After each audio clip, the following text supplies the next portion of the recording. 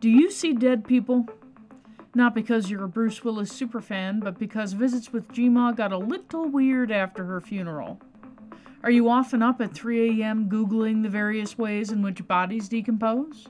But you swear it's just harmless research.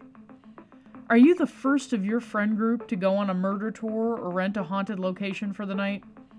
Then this is the podcast for you. Welcome to the Identity Podcast.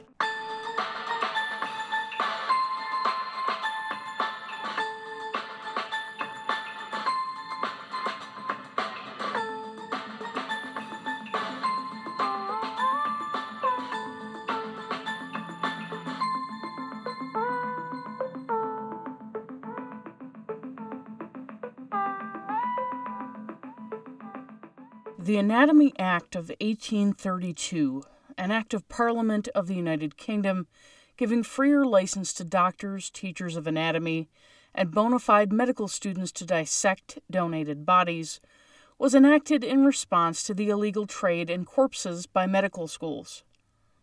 It was common practice, particularly in the 19th century, to remove the recently interred from their final resting place for the purposes of selling the remains to doctors so that they could learn more about the inner workings of the human body and train others in medical practice.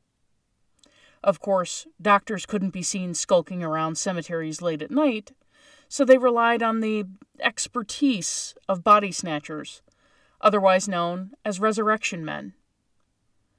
These individuals would dig up bodies, the fresher the better, and bring the remains to medical schools for dissection. The doctors in training got to dissect a human specimen, and the resurrection men were paid for their delivery. Prior to the Anatomy Act, the only legal way to obtain corpses for anatomical purposes was through the prison system, such as it was. Those punished for harsher crimes like murder would often be sentenced to dissection, and, upon execution, their bodies would be delivered to private anatomy schools to further their studies. Unfortunately, by the 19th century, very few people were being sentenced to capital punishment, meaning that the number of bodies available was very low. Medical schools continued to expand, and as many as 500 corpses might be needed annually to fulfill their needs. Authorities didn't see body snatching as anything more than a misdemeanor, and so the offender wasn't executed. Many saw this as a means to make a living, and the business was profitable. The police generally ignored what they considered to be a necessary evil, so resurrection men would take to the cemeteries and graveyards, seeking the recently deceased, in order to line their pockets by lantern light. Hello, Odd Pod listeners, and welcome back to another episode. This week, we tag along to the local cemetery with the resurrection men who dug up fresh corpses for the purposes of medical study. We'll examine the history of body snatching, the purpose and practice, and learn about Burke and Hare, two notorious murderers who were also body snatchers and grave robbers. Before we get started, I just wanted to let you all know that this is episode 11. The Identity Podcast has 12 episodes per season, and the final episode for this season is fast approaching. Episode 12 features that unforgettable interview I mentioned at the start of this season, and I think it's a great note to end on. Season 6 will be a little delayed as I've got some other projects that need my attention, but I'm hoping that the downtime will be no more than 6 weeks. I hope you'll still continue to subscribe so you'll know when the new episodes are available, and that you'll continue to follow me on social media, as I'll still be posting things that I hope will bring your odd hearts much joy. Also, I'd like to thank 42 Books for publishing my narrative nonfiction essay, Radium, in the most recent issue of Satan Speaks. It's a pleasure to have my work featured alongside so many talented people. If you'd like to pick up a copy of that issue, I'll drop a link in the show notes. The publication was unpaid, but I think it's important to support Lit Rags as I run one myself. If you're a writer who specializes in horror, the odd, or general weirdness, please send me your work for consideration. Submissions can be sent to korevinc@gmail.com. That's corevink@gmail.com. Please review submission guidelines at corev.inc. corev.ink. The summer issue drops July 1st, so there's still time to get your subs in before the window slams shut. And now, on with the show.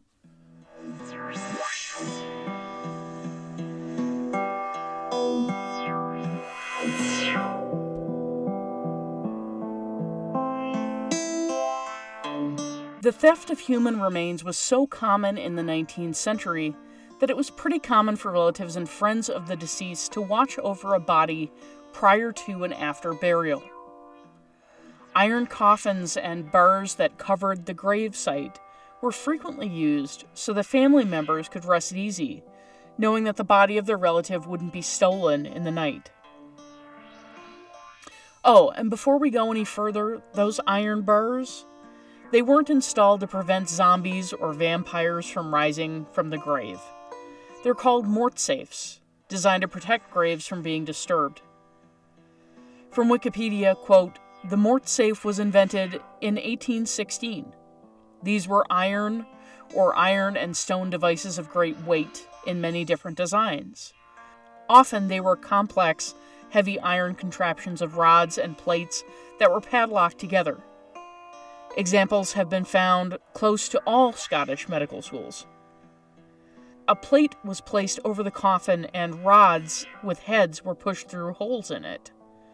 These rods were kept in place by locking a second plate over the first to form extremely heavy protection. It would be removed by two people with keys. They were placed over the coffins for about 6 weeks, and then removed for further use when the body inside was sufficiently decayed. There is a model of a mort safe of this type in Marischal Museum, Aberdeen. Sometimes a church bought them and hired them out. Societies were also formed to purchase them and control their use, with annual membership fees and charges made to non-members." End quote. You see, many families couldn't afford heavy table tombstones, vaults, or mausolea. Such things were only affordable to the higher classes. Those who could afford a mort safe went that route. Those who couldn't afford even that resorted to placing pebbles and flowers on graves to detect whether the soil had been disturbed. They would drive branches into the soil to make disinterment more laborious and time-consuming. They essentially used whatever was at their disposal to keep the theft from happening. Friends and relatives took turns watching the graves, spending long hours sitting in the cemetery. If they could afford to, some families would hire a man to watch the grave during the night, and watchtowers were erected to shelter the men whose job it was to do this. Some communities used mort safes and employed watchers, while others constructed watchtowers to house the watchers during their nightly stays in the cemetery. Of course, they'd only have to hang out in the cemetery until the body began to decay. Then it wasn't fresh enough, and it wasn't suitable for dissection. Body snatching was an issue in the UK, but what about here in America? Quote, "In the United States, body snatchers generally worked in small groups, which scouted and pillaged fresh graves. Fresh graves were generally given preference since the earth had not yet settled, thus making digging easier work. The removed earth was often shoveled onto a canvas tarp laid by the grave, so that the nearby grounds were undisturbed. Digging commenced at the head of the grave, clear to the coffin. The remaining earth on the coffin provided a counterweight, which snapped the partially covered coffin lid, which was covered in sacking to muffle noise, as crowbars or hooks pulled the lid free at the head of the coffin. Usually the body would be disrobed and the garments would be thrown back into the coffin before the earth was put in place. Resurrectionists have also been known to hire women to act the part of grieving relatives and to claim bodies of dead at poorhouses. Women were also hired to attend funerals as grieving mourners, Their purpose was to ascertain any hardships that the body snatchers might later encounter during disinterment. Bribed servants would sometimes offer body snatchers access to their dead master or mistress lying in state. The removed body would be replaced with weights. Although medical research and education lagged in the United States compared to medical colleges' European counterparts, the interest in anatomical dissection grew in the United States. Philadelphia, Baltimore, New York, and several medical schools were renowned for body snatching activity. All locales provided plenty of cadavers. Finding subjects for dissection proved to be morally troubling for students of anatomy. As late as the mid-19th century, John Gorham Coffin, a prominent, aptly named professor and medical physician, wondered how any ethical physician could participate in the traffic of dead bodies. Charles Knowlton was in prison for 2 months in the Worcester County Jail for illegal dissection in 1824, a couple of months after graduating with distinction from Dartmouth Medical School. His thesis defended dissection on the rationalist basis that value of any art or science should be determined by the tendency it has to increase happiness or to diminish the misery of mankind. Knowlton called for doctors to relieve public prejudice by donating their own bodies for dissection. The body of Ohio Congressman John Scott Harrison, son of William Henry Harrison, was snatched in 1878 for Ohio Medical College and discovered by his son John Harrison, brother of President Benjamin Harrison.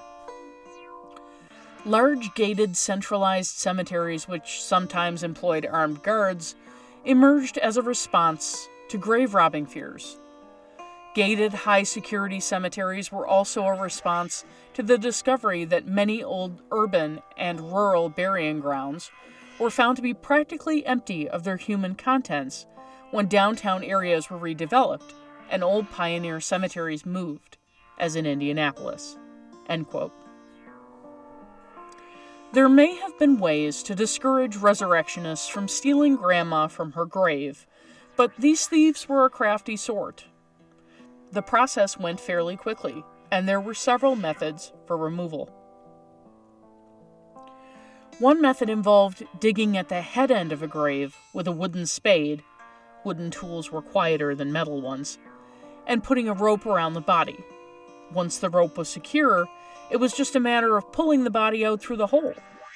Graves were shallow in many cemeteries way back when, so it was a fairly easy task. Another method was to cut a square of turf about the size of a manhole cover out of the ground about 15 to 20 feet from the head of the grave. Corpses were generally buried around 4 feet below the earth, and a tunnel would be dug to intercept the coffin. The end of the coffin would be pried off, and the corpse would be pulled through the tunnel. Once the turf was replaced, it was impossible to notice any disturbance, and family members checking on their loved ones would be none the wiser. An article in The Lancet, a weekly peer-reviewed general medical journal, stated that a number of empty coffins had been discovered in graveyards in the UK, proving that body snatching was quite frequent. The demand for human dissection grew, as more medical schools were established stateside. Between 1758 and 1788, only 63 of 3,500 physicians had studied abroad at the University of Edinburgh Medical School, and the study of anatomy legitimized their positions. Without dissection, how was the medical field any different from homeopathic or botanical studies? The American Medical Association was formed in order to differentiate medicine from these other practices and thereby asserting it as a true science. In 1762, John Morgan and William Shippen, Jr. founded a medical department at the University of Pennsylvania. In November of that year, Shippen advertised his lectures about the art of dissecting, injections, etc. in the Pennsylvania Gazette. The cost to attend was 5 pistoles, a little more than $5.50 USD today. Apparently there was some doubt as to where Shippen got his corpses, as a mob arrived on his doorstep in 1765, claiming he desecrated a burial ground near a church. Although Shippen denied the accusation, claiming he'd only ever used the bodies of suicides, executed felons, and Potter's Field, there was still speculation that Shippen was a body snatcher. Medical students in Boston also struggled with finding specimens for dissection. John Collins Warren Jr., an American surgeon and president of the American Surgical Association, wrote, quote, "No occurrences in the course of my life have given me more trouble and anxiety than the procuring of subjects for dissection," end quote. Warren's father had encountered similar difficulties in finding subjects during the Revolutionary War, when many soldiers died with no relation to claim their remains. He and his friends at Harvard University had started a secret anatomic society called the Spunkers. I don't have any idea where that comes from. Who performed dissections using cadavers that they procured themselves, likely through body snatching. The dissections that Warren was able to perform gave him the knowledge and experience needed to begin lectures on anatomy in 1781. John Warren Sr. was elected professor of anatomy and surgery when Harvard Medical School was established in November of 1782. Jr., following in his father's footsteps, attended Harvard in 1796, when there were few subjects for dissection. He writes, quote, "Having understood that a man without relations was to be buried in the North Burying Ground, I formed a party. When my father came up in the morning to lecture and found that I had been engaged in this scrape, he was very much alarmed," end quote. Warren would later enlist the aid of an old family friend named John Revere, son of Paul Revere, to obtain corpses. Through several connections, the two men were introduced to one James Henderson, who was apparently able to make miracles happen and abracadabra corpses onto dissection tables. Pull a rabbit out of a hat, put a corpse on a dissection table. He was just that magical. Michael Saphole, in A Traffic of Dead Bodies, Anatomy and Embodied Social Identity in 19th Century America, writes that Warren Jr. attempted to set up a cadaver provision system that mirrored systems already set up in New York and Philadelphia. Quote, "If schools or physicians differed over who should get an allotment of bodies, the dispute should be settled by the mayor, a high-reaching conspiracy that resulted in the harvest of about 450 bodies per school year," end quote. Public graveyards were arranged by social and economic standing, but also by race, and many professional body snatchers would find their corpses in the segregated sections of Potter's Field. From Emily Bazelon's Grave Offense, quote, "In December 1882, it was discovered that 6 bodies had been disinterred from Lebanon Cemetery and were en route to Jefferson Medical College for dissection. Philadelphia's African Americans were outraged, and a crowd assembled at the city morgue where the discovered bodies were sent. Reportedly, one of the crowd urged the group to swear that they would seek revenge for those who participated in desecration of the graves. Another man screamed when he discovered the body of his 29-year-old brother. The Philadelphia press broke the story when a teary elderly woman identified her husband's body, whose burial she had afforded only by begging for the $22 at the wharfs where he had been employed," end quote. Between 1765 and 1884, there were, at minimum, 25 crowd actions that were documented against medical schools and medical students, which eventually led to various acts that would make body snatching a serious offense. One such uprising in April of 1788, called the Doctors' Riot, brought many poor New Yorkers to City Hospital to protest the theft of their loved ones' bodies for medical dissection. Supposedly, a young boy had been playing nearby the school and looked into one of the hospital's windows to see his mother's body. She had died very recently, being dissected. The boy claimed that the medical student had lifted the corpse's arm and waved it at him. Completely traumatized, the boy ran to tell his father about the incident, which led to the riot. In this particular instance, seeing that there was a risk of destruction on a massive scale, and even the murder of medical students and doctors alike, authorities stepped in and led searches of local physicians' houses, seeking medical students, professors, and stolen corpses. The mob was satiated for a time, but reassembled at the jail where several medical students were being held for their own safety. It wasn't until militia members joined the defense effort that the mob finally dispersed. 3 rioters were killed. So, selling corpses to medical schools was a pretty lucrative business. Generally, no questions were asked, and payment was swift. For many, making fast money like this was alluring, and resurrection men did quite well for themselves, whether the bodies came legitimately or through more nefarious means. Enter Burke and Hare, 2 men who found a way to exploit the corpse-buying system by committing murder in order to supply the remains for medical research. Now, before we go any further, let's talk a little bit about the difference between grave robbing and body snatching. Body snatching is literally the taking of a corpse. Resurrection men would remove the body from the grave and leave the clothing and any valuables that may have been buried with the individual in the coffin. This was the difference between a misdemeanor and a felony. Grave robbing is essentially taking valuables from the grave to sell for personal gain. Of course, grave robbing and body snatching often went hand in hand, but many resurrection men didn't want to take the chance of being caught in possession of or selling stolen goods. Moving right along.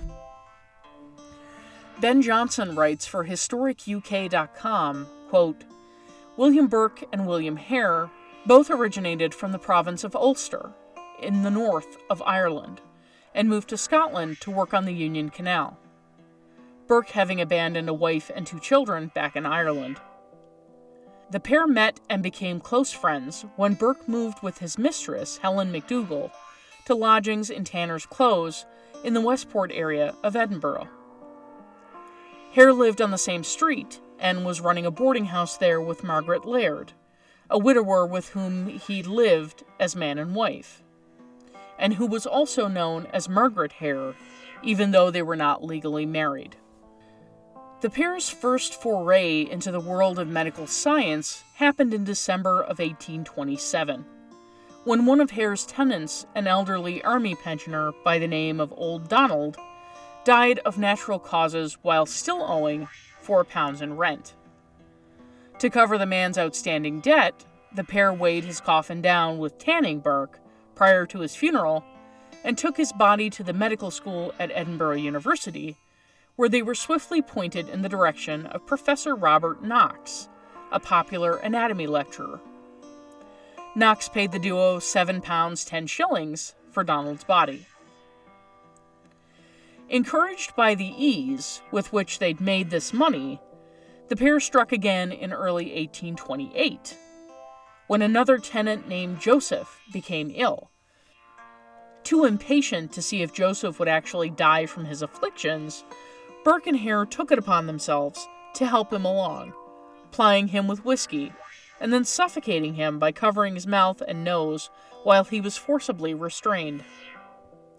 This became their favored method of execution, as it left the body unmarked and undamaged for the students who were later to dissect the cadavers.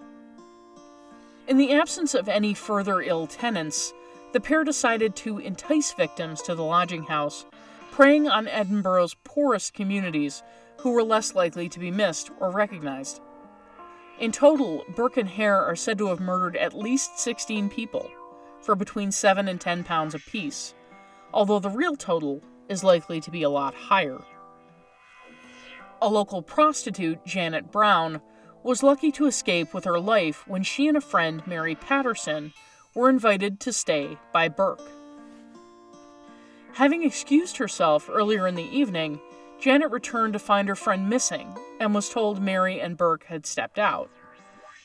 Having waited for her friend to return, Janet eventually decided to leave, having no idea that Mary was lying dead in the next room ready to be taken to Knox, and that she herself was the next likely victim.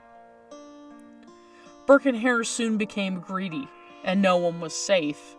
An elderly grandmother was killed with an overdose of painkillers, and Hare murdered a blind young grandson by breaking the boy's back against his knee. Even a relative of Helen's, Anne McDougall, was unhesitatingly dispatched. However, with greed came carelessness. A number of Knox's students were said to have recognized Mary and two other sex workers murdered by the pair, Elizabeth Halden and her daughter, who made the unfortunate mistake of calling at the lodging house to inquire after her missing mother. The gossip was exacerbated when the pair brought in a handicapped children's entertainer by the name of James Wilson, who was well known in the city as Daft Jamie. Knox was said to strongly deny the identity of the body, but swiftly removed his head and the deformed foot during the dissection. End quote. Burke was also suspicious that Hare and Margaret were cutting him out of deals that they were making with Knox, so Burke and Helen decided to take in lodgers of their own. Halloween of 1828 marks Burke and Hare's last victim, Marjorie Campbell Doherty. A couple, James and Anne Gray, received an invitation to temporarily stay at Hare's boarding house in order to set the scene for the murder. The Grays were fed a story about Marjorie coming on to Burke once they returned to their original lodging house, and became suspicious when they weren't allowed to enter a room in which they'd stored some of their belongings. When the Grays were left alone, they entered the room and found Marjorie's body under the bed. They were offered a bribe of £10 a week to keep quiet, but the Grays refused and reported the murder to police. By the time the police arrived, the body had already been removed and taken to Knox. Burke and Hare, along with Helen, were arrested, but all gave conflicting accounts, with Burke and Hare ultimately blaming each other in a desperate bid to save themselves. Through investigations by police, Knox was found in his lecture hall, and James Gray was able to ID the body as Marjorie, which he was currently dissecting. Hare was offered immunity in exchange for his testimony against Burke, and both Burke and Helen were charged with Marjorie Doherty's murder. Burke was also charged with Mary Patterson and James Wilson's murders. Helen was ultimately set free because there was no way for authorities to prove that she was complicit in the murders. Burke was sentenced to death by hanging in front of a cheering crowd of over 25,000 people in January of 1829. His body, in a rather appropriate turn of events, was donated to medical science.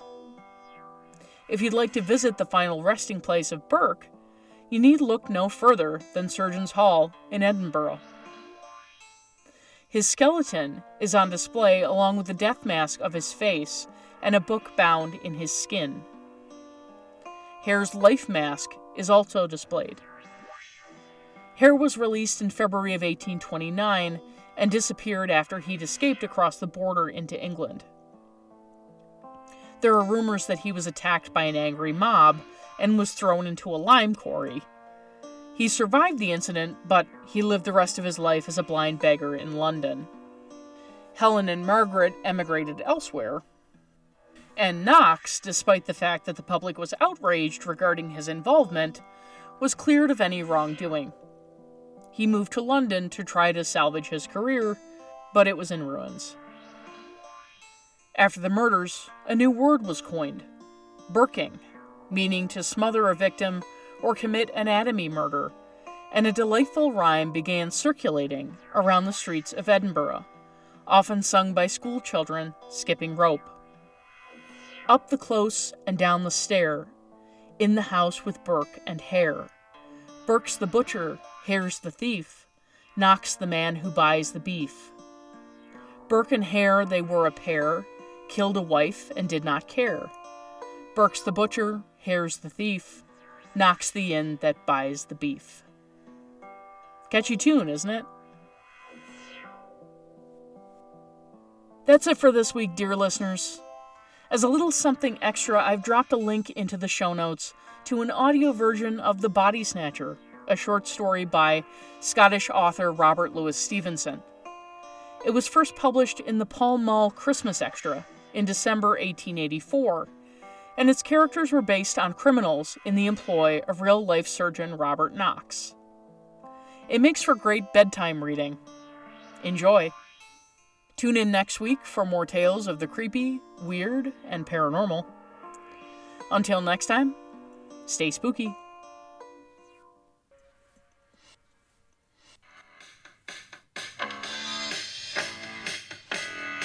The Identity Podcast is brought to you on a weekly basis by host Janine Mercer. The podcast is written, produced, and edited by Janine Mercer, unless otherwise stated, and the music is provided by GarageBand. Find the Odd Pod on Twitter and Instagram at IdentityPod, and on Facebook as The Identity Podcast. You're welcome to email suggestions for future episodes to theidentitypodcast@gmail.com, and if you'd like a transcript of this episode, one will be available at theidentitypodcast.wordpress.com. Please take a moment to leave a 5-star review on iTunes, and if you haven't already, please make sure to mash that subscribe button to be sure you're in the know when a new episode drops. Sincerest thanks to those who have promoted the Identity Podcast to their family, friends, and coworkers. Every little bit helps.